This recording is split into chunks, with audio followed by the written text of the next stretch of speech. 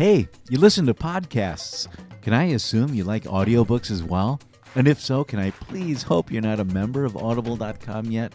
I've been a member for over 10 years, and now I've joined their affiliates program, which means you can get a free audiobook and a 30-day free trial and support Bionic Planet by going to audibletrial.com/Bionic Planet. That's Bionic Planet as one word with no dots, dashes, or spaces because the system doesn't seem to accept those. And you can support me by signing up and checking out their services. It might even work if you're a member. I don't think it does, but give it a try. They've got over 180,000 titles for your iPhone, Android, Kindle, or MP3 player.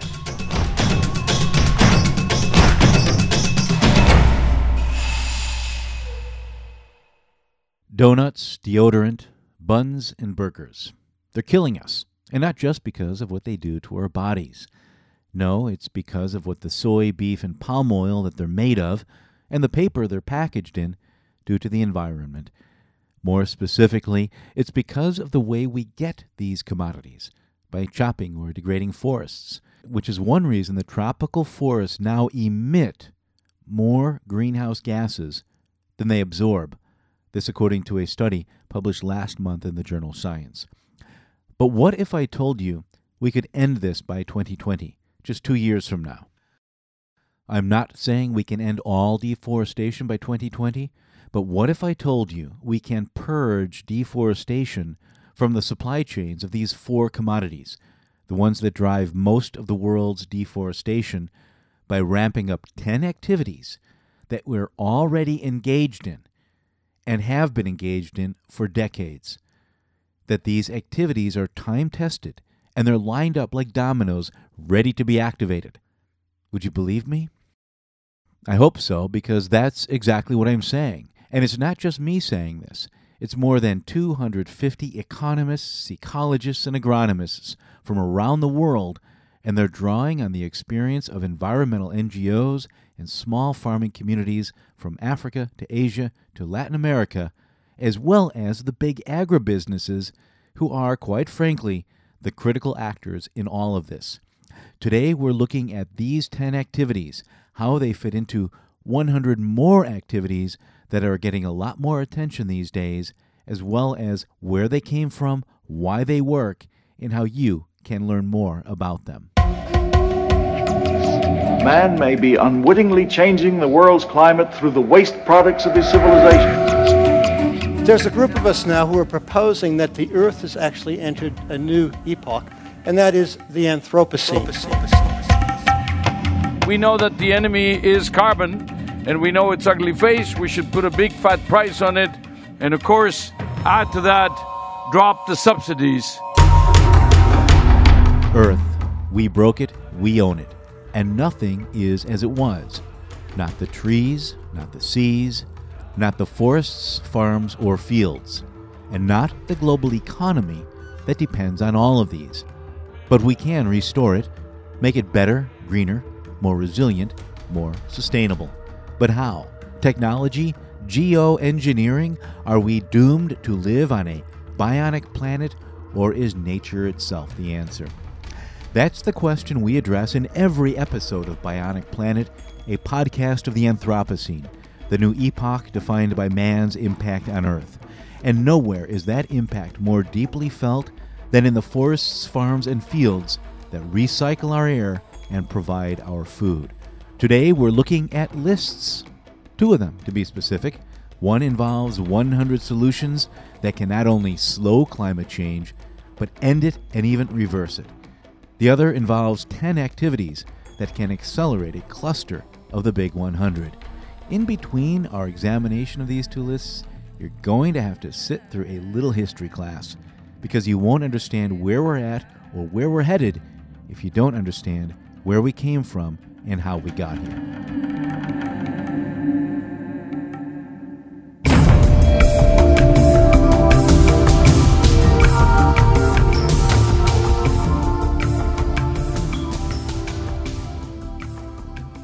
I'm opening today's show with a book review of sorts, a very short one like the ones that Sister Marianne used to ask us to deliver in her English class at Christ the King School in Chicago. It compares and contrasts two bestsellers related to climate change. One is called Drawdown, and it's a recipe book of sorts for saving the planet. I love this book. The other is called This Changes Everything. It came out a few years ago, became a bestseller, and it's a mess. I hate it, even though it's more entertaining than the first. What I love about Drawdown, which is edited by environmentalist and entrepreneur Paul Hawken, is that it focuses on concrete, doable ways of fixing the mess. Specifically, it summarizes 100 solutions that can not only slow climate change, but, added up together, end it and even reverse it.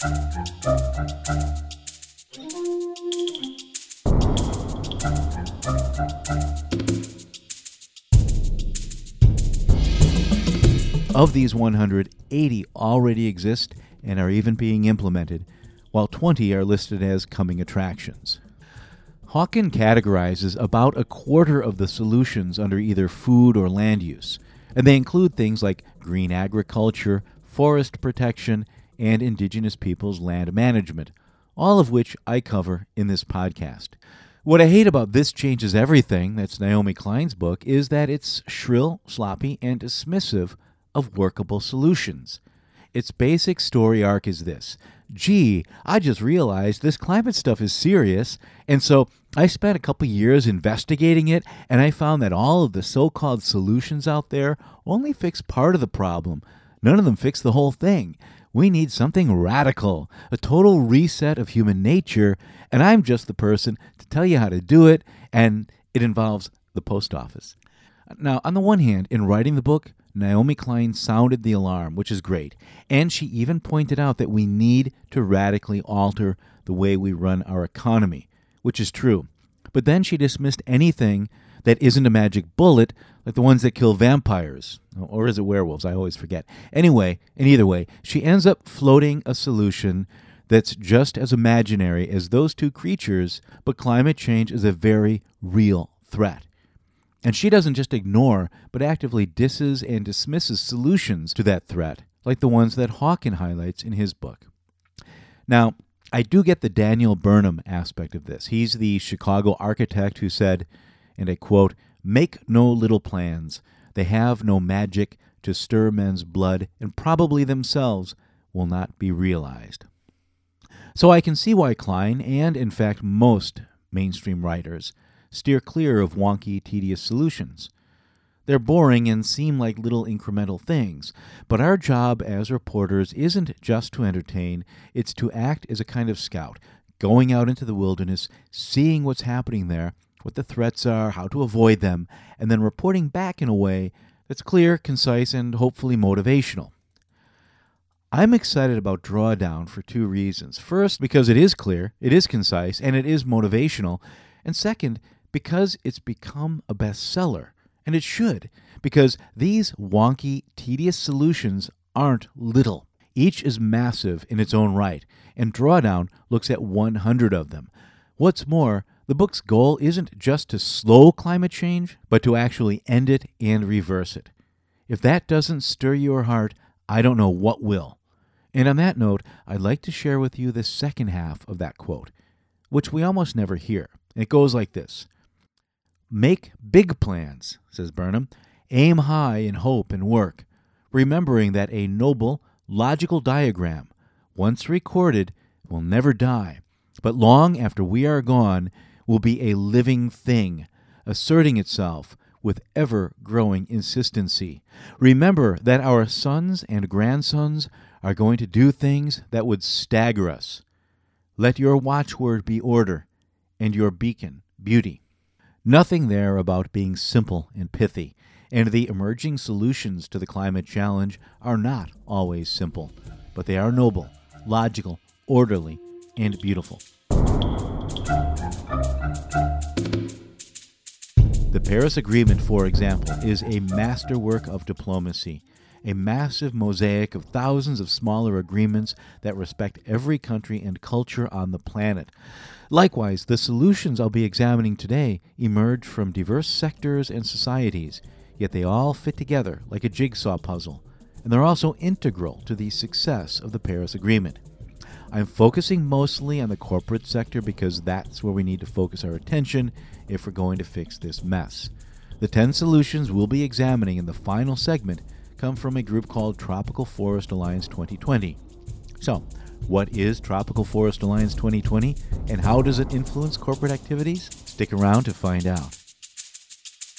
We're basically a platform for public-private collaboration around the issue of commodity-driven deforestation. That's Marco Albani. He runs Tropical Forest Alliance 2020. This is an alliance that was created originally by the U.S. government working with the Consumer Goods Forum, which is our co-host for this event, which is an umbrella organization of over 400 companies.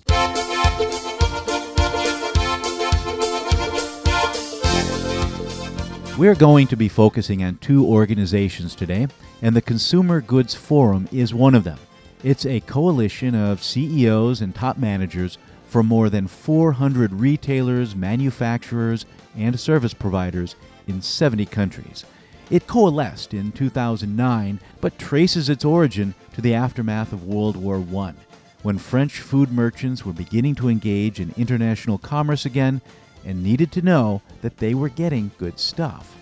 But they soon learned that the war to end all wars achieved nothing of the kind, and it wasn't until 1953 that the International Committee of Food Chains was born. This was a commercial enterprise focused on making sure farmers in faraway places were delivering good food to merchants and shopkeepers closer to home.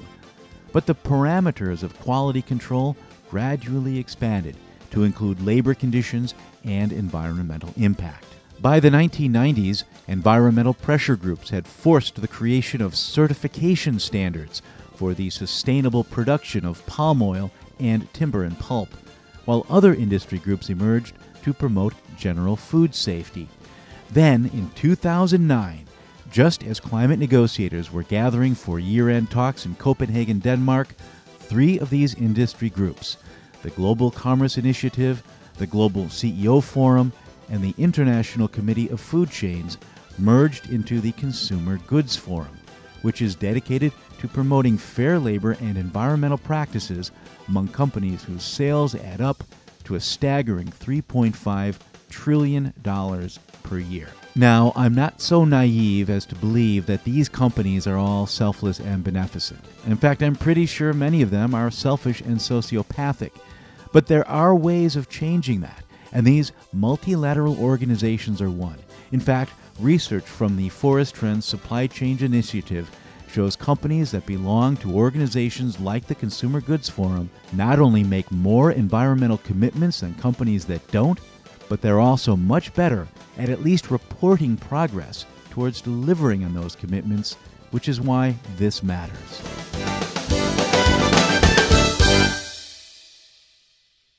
In 2010, the Consumer Goods Forum passed a resolution that they would end deforestation in their supply chains for beef, soy, paper and pulp, and palm oil by 2020.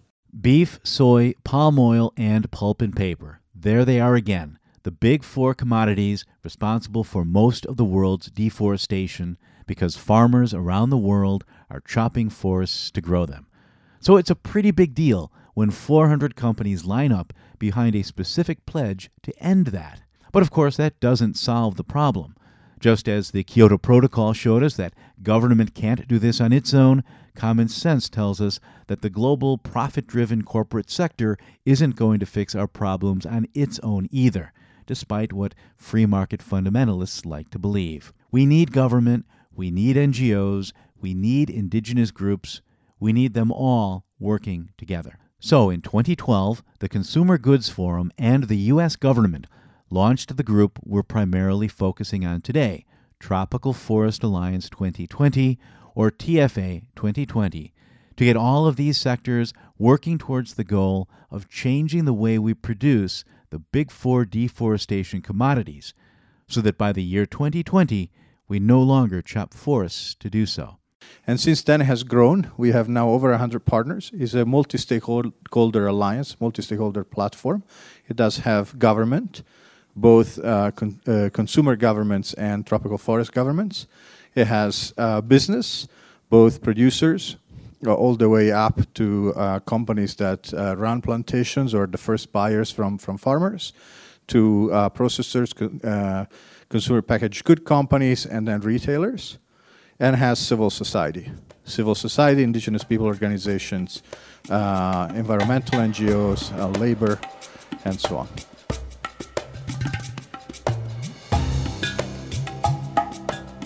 So, where are we now? You've got the Consumer Goods Forum representing business, and you've got Tropical Forest Alliance 2020, or TFA 2020, representing all of these diverse interests. Then, in 2014, as climate negotiators are gearing up for the Lima climate talks, things get serious. UN Secretary General Ban Ki-moon holds a massive rally in New York, designed to turbocharge TFA 2020's mission. The result is something called the New York Declaration on Forests, which is a pledge to cut the global rate of deforestation in half by 2020 and to end deforestation by 2030 while restoring hundreds of millions of acres of degraded land. The pledge is endorsed by 36 national governments, 20 subnational governments, meaning states and cities, 15 indigenous organizations, 53 environmental NGOs, and 52 multinational corporations. And the list of companies is interesting. It includes traditional good actors like Dannon, Unilever, and Kellogg's, but it also includes companies with a reputation for doing the wrong thing, like Asia Pulp and Paper, a longtime environmental pariah once known for grinding pristine forest into pulp. Some of you may already know that in the last 5 years, we've been working really hard to turn our story around, especially specifically about removing deforestation across our supply chain. That's Dewey Bramono, Asia Pulp and Paper's Director of Sustainability and Stakeholder Engagement, who we'll hear from later in the show. Most of the audio in today's show, by the way, comes from an event that Forest Trends hosted in September during New York Climate Week, and Dewey Bramono's presence in that room is proof that companies can change.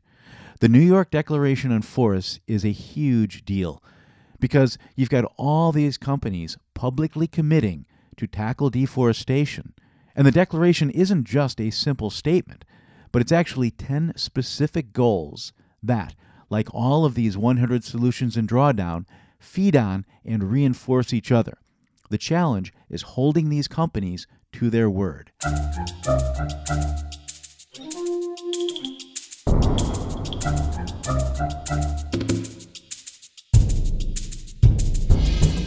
Now we come to 2015. You've got these two global networks and this very public commitment. How do you turn this into action? In part by getting everyone on the same page. So the governments of the UK and Norway ramped up funding for TFA 2020, and the World Economic Forum essentially adopted it, giving it a place to live in Switzerland. That same year, the organization that I work for, Forest Trends, launched the Supply Change Initiative, that's supply-change.org, to track not just corporate commitments, but the progress that companies report towards achieving their commitments. And you may have noticed that I use them as a resource quite a lot. I encourage you to do so as well. Now we come to last year, 2016. You've got all of these commitments and all of this transparency, and TFA 2020 needs to pull it all together so that we can see how far we are from the goal. They asked a dozen leading NGOs to help out, and they put a research-oriented group called Climate Focus in charge. Then, at last year's climate talks in Marrakesh, they published 2 reports. One focused on progress towards all 10 of the goals outlined in the New York Declaration on Forests, and one focused exclusively on goal number 2, which is the one that says that by 2020, we will no longer be chopping forests to produce the big 4 deforestation commodities.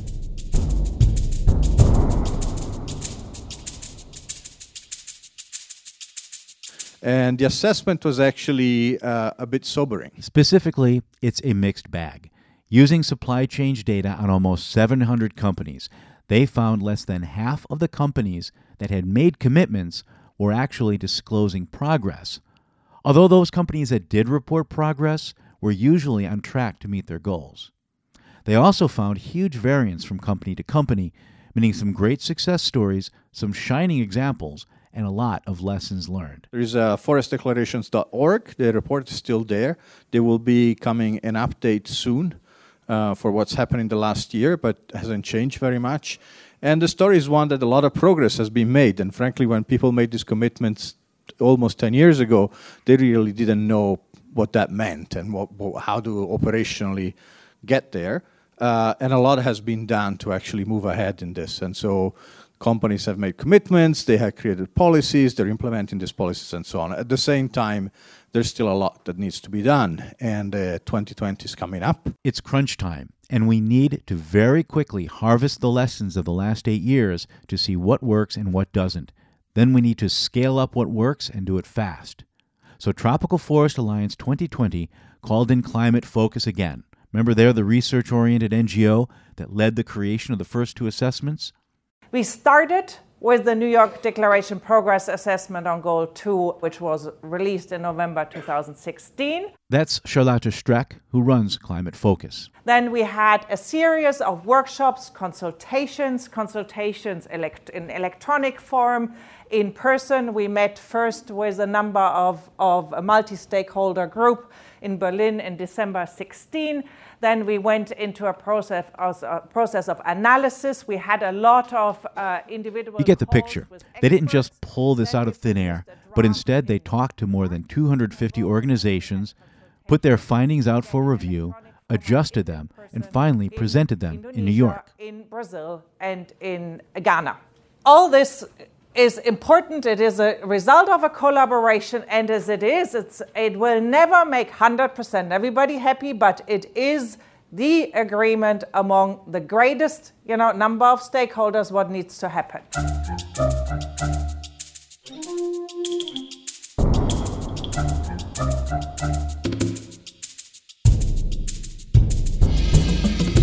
So let's pause again to get our bearings. We started with 100 activities that can reverse climate change, and we dove into one of them, namely ending deforestation, which we realized is part of a cluster of activities related to land use and agriculture. We then found that this cluster was broken into 10 specific goals of its own, enshrined in the New York Declaration on Forests.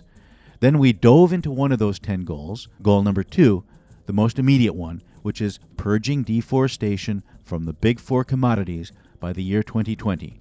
And we found it's doable, but it won't be easy. Now, after diving down to this one goal, we're going to open things up again to look at the 10 priority areas that can help us achieve the goal of purging deforestation from these 4 key commodities in just 2 years, which will in turn help us achieve the other 9 goals in the New York Declaration on Forests, which will in turn help us achieve a few dozen of the 100 activities that will help us reverse climate change.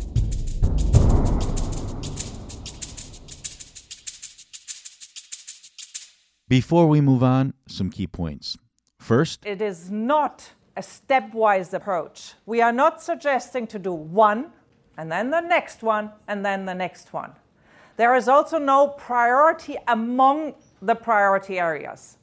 What we are saying here is we have to do all of them, and we have to start now. And also, if we do achieve the 2020 goal, the game isn't over. Because the reality of deforestation is that it's not a thing that when you end it is ended. As long as you have forest, you have the possibility of deforesting. So you have to create the long-term equitable development opportunities that will remove the need for people to clear the forest. I'm about to unveil the 10 priority areas, but first I have a question for you. Do you like this show? Do you think it's worthwhile? Do you think it's useful? Do you think it serves a purpose? If so, would you like more episodes? Maybe better produced to boot, with a second set of ears and more time for editing? You can make that possible by giving me a good rating on iTunes or wherever you access the show. You can tell friends about me, or best of all, you can become a patron at bionic-planet.com. I've set the patronage page up so that you can support me per episode, but with a monthly cap. So if you think $5 per month is good for a 5-episode month, you can pledge $1 per episode, but with a $5 monthly cap. That way, if I don't manage to generate 5 episodes in a month, you're not paying for something you didn't get. And if I go nuts and deliver 20 episodes one month, you won't get whacked either. By the same token, you can offer $5 per episode or 10 or 50 or whatever. I'm sitting on a ton of material, interviews and audio I gathered as far back as June, and I'm itching to share it with you in ways that make sense. But I've got a day job, and I've got to pay the bills too, and I'm not even close to breaking even on the podcast. I like the idea of being listener-supported, but I'm also open to sponsors, advertisers, or investors to cover my costs, hire some help, and scale this up. The website again is bionic-planet.com, or you can email me at steve@bionic-planet.com.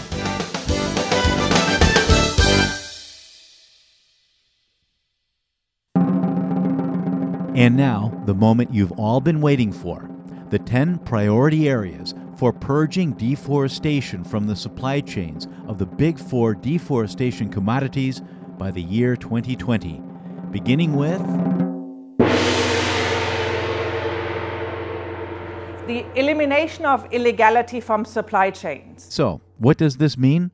I'll let Michael Jenkins explain it. He runs Forest Trends, which means he signs my checks, but I think the group does good work too, which is why I work for them. We did a report a couple of years ago that tried to document illegal conversion. He means illegal conversion of forests to farms or fields. A conservative estimate at the end of this report, when we looked at it globally, was 90% of the commodities, agricultural commodities, coming out of the developing world into Europe and modern marketplaces, 90% was illegal. Let that sink in for a moment. In fact, let's hear it again. 90% of the commodities, agricultural commodities, coming out of the developing world into Europe and modern marketplaces, 90% was illegal. So, while we do need better legal frameworks, we also need to enforce the laws already on the books, as Brazil showed when it slashed deforestation 70% between 2004 and 2014.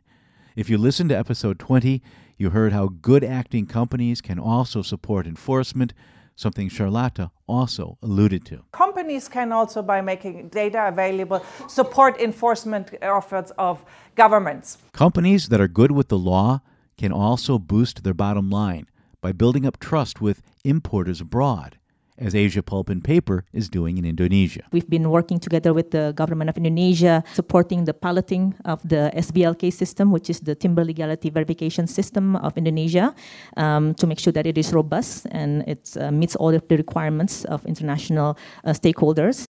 It's the right thing to do, and it certainly can't hurt their status with global buyers. And that brings us to growing and strengthening palm oil certification. Palm oil is in everything from donuts to soap to aftershave. You probably use it, but don't even know it. Palm oil is one of the main drivers of deforestation, in particular in Southeast Asia and in West Africa. It is also one of the commodities where a certification has gained traction. Remember we talked about certification when I was giving you the whole history of how these organizations came together? Supply chain data shows that of the big 4 commodities, companies are making the most progress in reducing deforestation around 2 of them, palm oil and timber and pulp, mostly because we started seeing certification of these back in the 1980s. Today, about 21% of palm oil is certified by the Roundtable on Sustainable Palm Oil, or RSPO. The challenge in scaling it up is twofold: getting consumers to pay a premium for this and extending certification to more forests. We don't even have sufficient demand for the 21% that is certified, but the standards also need to be improved to cover more forest and prioritize forest areas.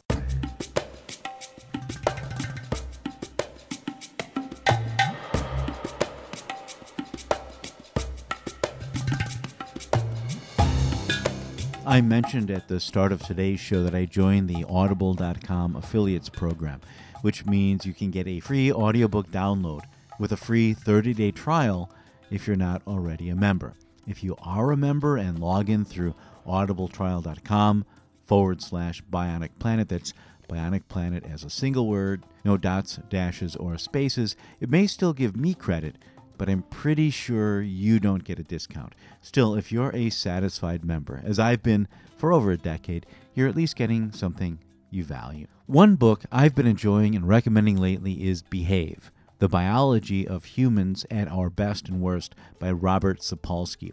It pairs well with Jonathan Haidt's book, The Righteous Mind, Why Good People Are Divided by Politics and Religion, because both of these books help us understand the precognitive drivers of our prejudices and moral blah-de-blah.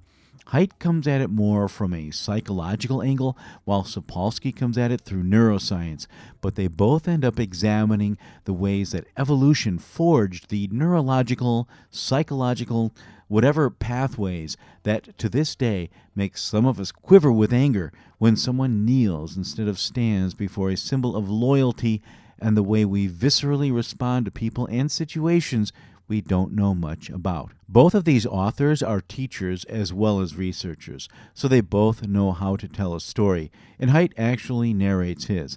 Both of them will help you identify, understand, and purge your own prejudices, and they even offer clues for helping us rescue people who we perceive to be trapped in illogical ideologies. Although you might also end up so thoroughly questioning your own beliefs that you don't know where you stand. Another audiobook I've been surprised to find myself recommending is Hillary Clinton's book, What Happened. I got it first on Kindle because I travel a lot, so that's how I get most of my books. And I realized that it was conversationally enough written for Audible, so I got it there too. Hillary narrates it herself, and she does a great job. If you've read the negative reviews as I had, you'll be shocked to read the book. It's incredibly insightful, and it's mostly about policy and how to move forward.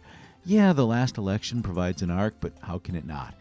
You can get any one of these audiobooks, or anything really in the audio library, for free, so there is absolutely no risk at all, and you can support me at the same time by going to audibletrial.com/Bionic Planet, again, without the hyphen. That's audibletrial.com/Bionic Planet for your free audiobook.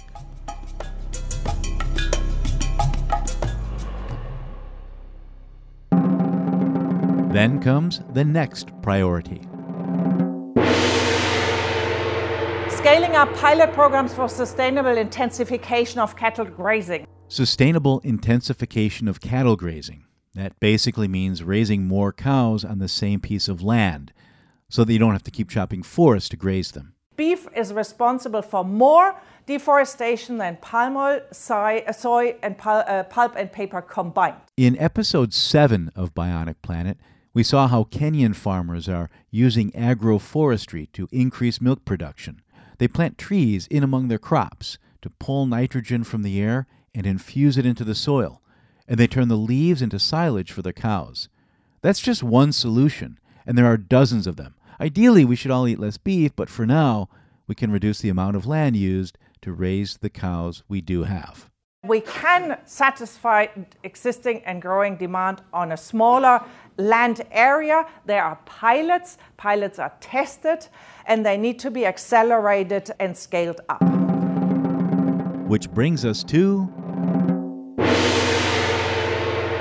sustainably increasing smallholder yields in palm oil and cocoa. Cocoa is not one of the big four, but it's a huge contributor to deforestation, and it's mostly produced by small farmers working in cooperatives. More than 30% of palm oil and more than 90% of cocoa is produced by smallholders. The report shows that small palm oil producers can increase their productivity 85% without chopping more trees. These smallholders lack access to credit, they lack training, and often because of this they go and mine soil and land to increase yields. This can be changed by systematically improving smallholder yields, by providing technical assistance, training, and making available special finance facilities. There is also aggregation of smallholders, all that needs to happen. It's very important, it's essential for the palm oil supply chain and for the cocoa supply chain. So that gets us through 3 of the big 4, plus cocoa, or cacao as the trees themselves are called. So palm oil, okay, yeah, it's reasonably well known. The RSPO is strong, it's growing back in those days. Fine. Paper and pulp, we have FSC and PEFC, is a relatively developed market. Cattle has a round table on sustainable beef. But what about soy? Yes, what about soy? That, by the way, is Ignacio Gavilan, Director of Sustainability for the Consumer Goods Forum. When I ran a little bit of a survey within the membership, I realized that these poor companies had no clue how to calculate how much soy was in their supply chain. Because it's an ingredient, it's embedded, it appears in many different forms, and the only two forms that appears to you as a consumer is soy milk and edamame in your sushi. And that brings us to achieving sustainable soy production. Up until 2006, farmers across the Brazilian Amazon were chopping forests like mad to grow soy. But then something changed. Companies like Cargill, responding to pressure from groups like Greenpeace, voluntarily stopped buying soy from Amazon farmers who chop trees to grow this stuff. The soy moratorium, as it's called, is just one example of a successful multilateral effort to fix the climate mess. It is important that multi-stakeholder initiatives like moratoria or others are being formed in support of these ecosystems. Certification programs are ridiculously expensive and notoriously difficult to manage. I mean, this is really complex stuff. A company like McDonald's buys beef from slaughterhouses like Marfrig and JBM, and those slaughterhouses buy from thousands of small farmers. To really do this right, we have to scale up. And that's where the next priority area comes in. Accelerating the implementation of jurisdictional programs. Jurisdictional means within the jurisdictional boundaries of a certain government. It can be federal, it can be state, it can be county or even city. If you get an entire state like Sabah in Malaysia or California in the United States to make sure that its farmers are producing fruits and veggies in a sustainable way, companies can buy there without spending a fortune to certify each producer individually. We have screened about 34 of these jurisdictions. They cover significant amount of existing commodity production. That is 10% of the world's beef production, 34% of the world's palm oil production, and 40% of the soy production globally. The state of Sabah in Malaysia, for example, is working with several NGOs that have coalesced into an alliance called Forever Sabah. In 2015, late 2015, the state government endorsed a policy to certify our Sabah's palm oil product to RSPO standards by 2025. That's Cynthia Ong, who runs a group called Land, Empowerment, Animals, People, or LEAP. She's also one of Forever Sabah's co-executive directors. And in 2016, we formed the Jurisdiction Certification Steering Committee, which is equal parts government, civil society, and industry. And we worked very hard on a 5-year roadmap to get there, which is now being endorsed by the highest level of government. It means institutional change, it means policy change, it means behavioral change, it means getting rid of our various addictions. Even big names like Asia Pulp and Paper have realized they can't access certified material on a large scale, one plantation at a time. We learned that we need to work together with various stakeholders. That is why we also think that jurisdictional approach is important, and we have started those activities. We begin with 2 provinces in Indonesia. One is in South Sumatra, and another one is in West Kalimantan. We work closely with the governors. Their role is to help us in, identifying other partners on the ground, and also identifying what kind of other activities is being done in terms of conservation within those landscapes, so that we can coordinate our activities, reduce, overlap of actions, and also increase the efficiency of all the available resources for conservation. And we've seen benefits in that. We've had improvement in terms of coordination amongst the various players, and we've also identified partners on the ground. There are scores of efforts underway. The Rainforest Alliance is also doing great work, which you can learn about if you listen to episode 23. That episode will have the raw audio from this event without me interjecting every few minutes. It's kind of long, but if this episode sparked your interest, I think you'll find the full event worth listening to. And I hope all my interjections and blah-de-blah here help you understand the full raw event better. But for now, we move on to addressing land conflict, tenure, security, and land rights. This is another one we've addressed here before. Indigenous and traditional communities tend to have a strong connection to their land. Studies have shown they usually, not always of course, but usually maintain their forest and want to keep it. But their legal rights to the forests are often in limbo. That leaves them vulnerable to speculators and also less willing to invest too much in the forest. Uncertainty of a land title and registration holds back a lot of action and activity. So land registration efforts need to be accelerated. Conflict resolution mechanisms need to be put in place. And very important, the land needs to be assigned to indigenous peoples and rural communities where they have a claim. We know that ownership and management of lands by indigenous peoples is positive correlated with land forest protection. Another thing to remember, people who live in developing countries, they buy stuff too. Which brings us to mobilizing demand for deforestation-free commodities in emerging markets. Remember earlier when we talked about certification, we learned that 21% of all palm oil is certified by the Roundtable on Sustainable Palm Oil, or the RSPO. One reason it's not higher is that people still, for the most part, buy whatever is cheapest. So it's not worthwhile for producers to spend all that money getting certified. And that's even more so in developing countries. Kavita Prakashmani of WWF is working to change that. We might be at 21%, but the rest of that still goes into India and China and Malaysia. So we've now started looking at what we can do in the context of India, what we can do in the context of Malaysia itself to create the demand, to bring on companies, to find the business case, which may not get certified palm oil, but might at least get into better standards. In addition to this, we also need to keep an eye on domestic demand in emerging economies, something that came up in all three regional consultations. So it is not only those, but it is also the producing countries. Positive, this is feasible. We have more and more initiatives that involve China and India, and this is something that we, as a community need to engage and strengthen and partner with these players. We're getting near the end here, folks. So far, we've talked a lot about producers and consumers. But what about investors? That brings up our next priority area. Redirecting finance towards deforestation-free supply chain. This is something we cover a lot on Bionic Planet, and it's the core of what we cover at Ecosystem Marketplace. Investors are still backing the bad actors, and they'll continue to do so until they realize that environmental bad actors are also financial bad risks.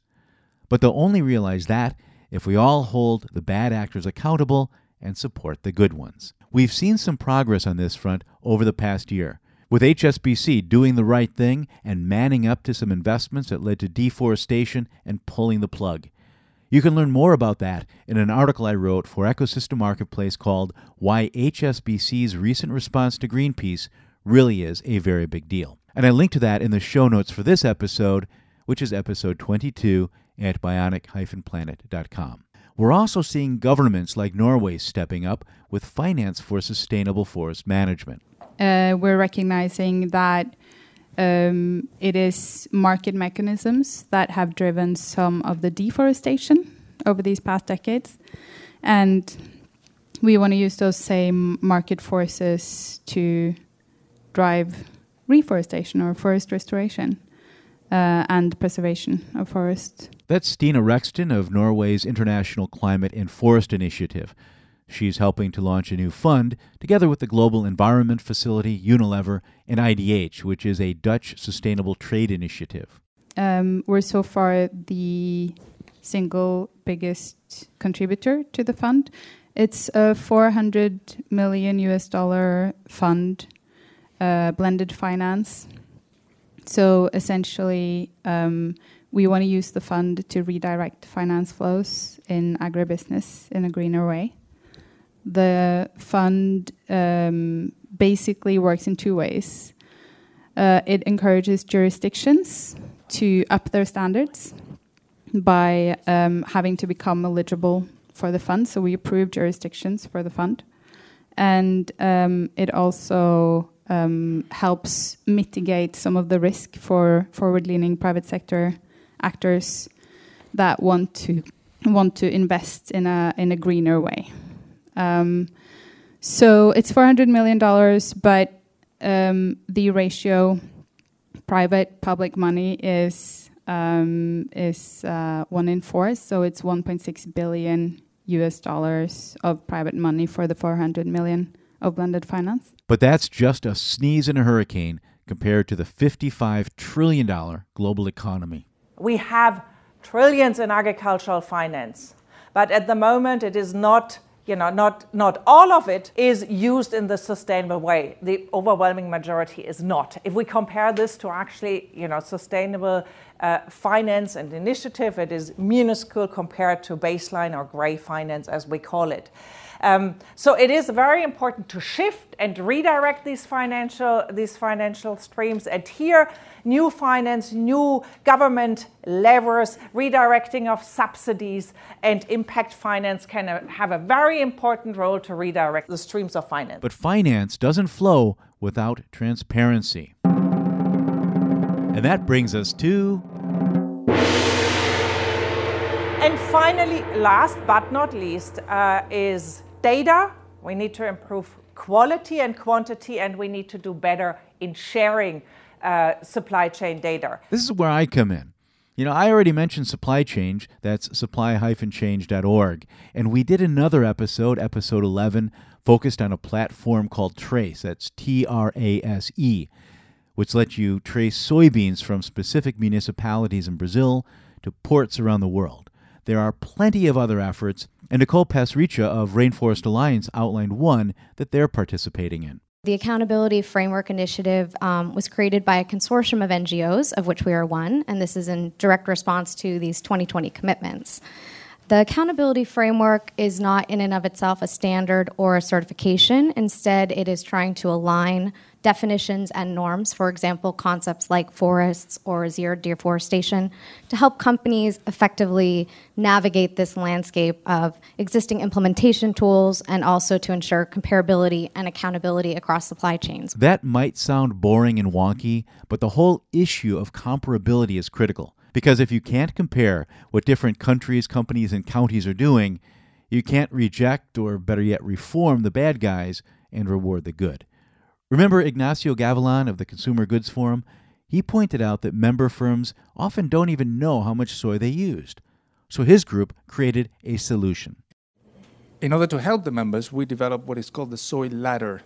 It's a soy footprint mechanism that you can find in our web.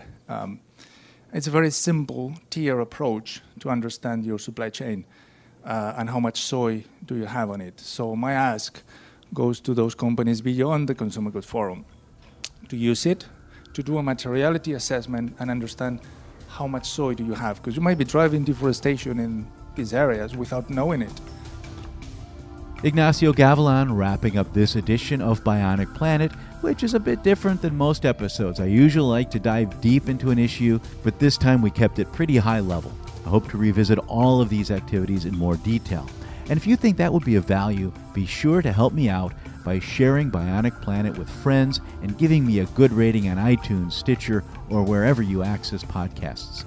You can also help by becoming a patron at bionic-planet.com.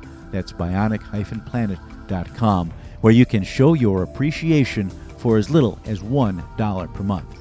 If today's show sparked your curiosity about these 10 priority areas, be sure to download episode 23 as well. Or better yet, read the full report, which is called Commodities and Forests Agenda 2020, 10 Priorities to Remove Tropical Deforestation from Commodity Supply Chains. You can find a link to it at tfa2020.org or at climatefocus.com or in the show notes to today's show. As I mentioned before, episode 23 of Bionic Planet will contain the full audio from the Climate Week session that I harvested for this. If you're a paid patron, I will not be charging for episode 23, rather just uploading that as a public service. That's all for today. Until next time, I'm Steve Zwick in Rotterdam in the Netherlands. Thanks for listening.